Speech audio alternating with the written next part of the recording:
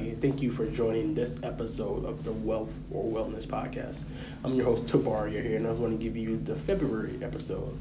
I know I'm running behind here because it's almost the end of March, but I'm going to make sure that I get the March run recorded as soon as I can and give you guys an update, and we'll get back on track to releasing these milestone episodes earlier in the month so you guys can follow my journey.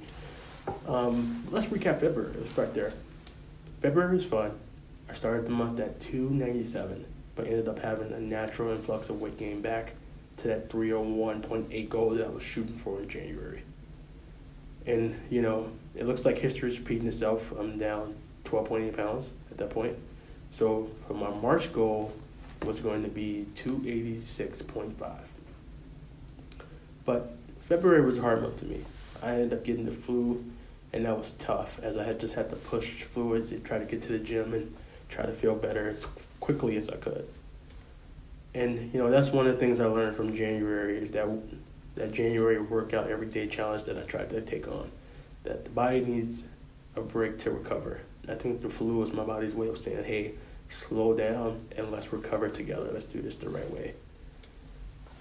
And, a little spoiler alert ahead, that's something I learned in March as well. I need to kind of not try to do too much too fast. And look out for the March episode for that one. That one's going to be good. But here's a quick update on the water challenge. So as you know, I'm trying to increase my water intake on average per month by 10 ounces every month. So it looks like I was going to lose that challenge. There was a couple of days in February that I just didn't get it done. But however, I ended up pushing through that final week of February, and I made the goal. That goal, in case you were wondering, hold on, I gotta pull it up in my Fitbit app. Shout out to Fitbit. That water goal in February was 50 ounces. And I finished February at 52.5 ounces. So that means in March, my goal was going to be 60 ounces. And again, look out for the next episode to see how I did with that one. One thing I also wanted to do in February was a push-up challenge. But life happens. And with the flu and everybody in my house that was getting sick, this just never materialized. So we rescheduled that for March. So what I was doing for workouts, we're going to talk a little bit about that. I started this new workout program one of my friends gave me a while back called Becoming Extraordinary by Ashley Horner. This is a 90-day challenge that incorporates a ton of different workouts. There are some ground rules that come with the challenge. Like the first one, you have to drink a gallon of water a day. So this is going to work well with me for my water challenge that I'm currently doing. You can also only have one cheat meal a week.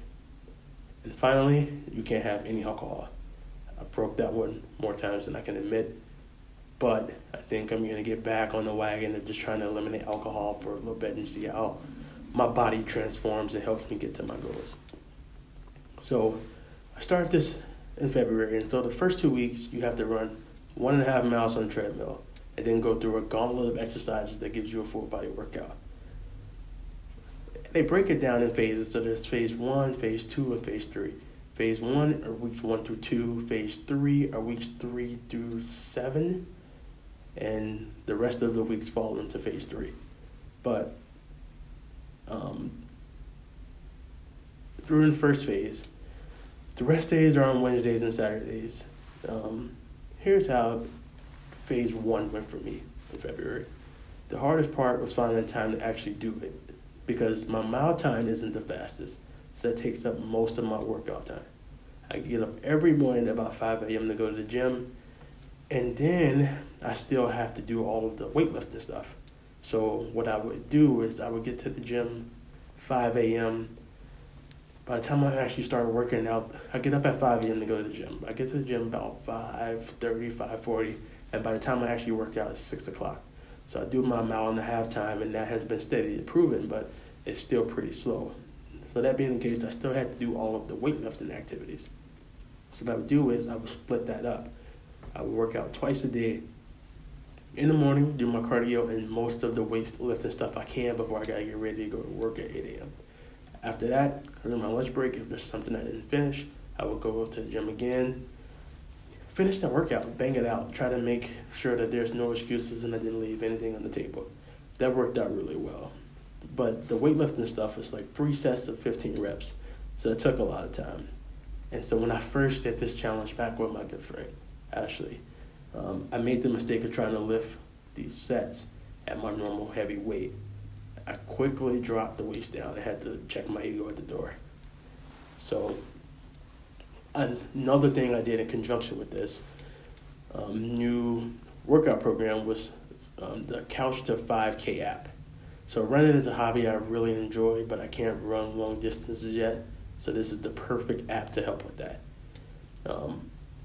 In February, I got going.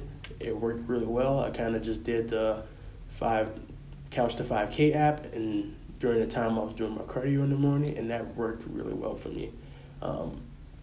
Stay tuned to the March episode so you can see how I progressed and where I'm at and just the different struggles and challenges I faced with that.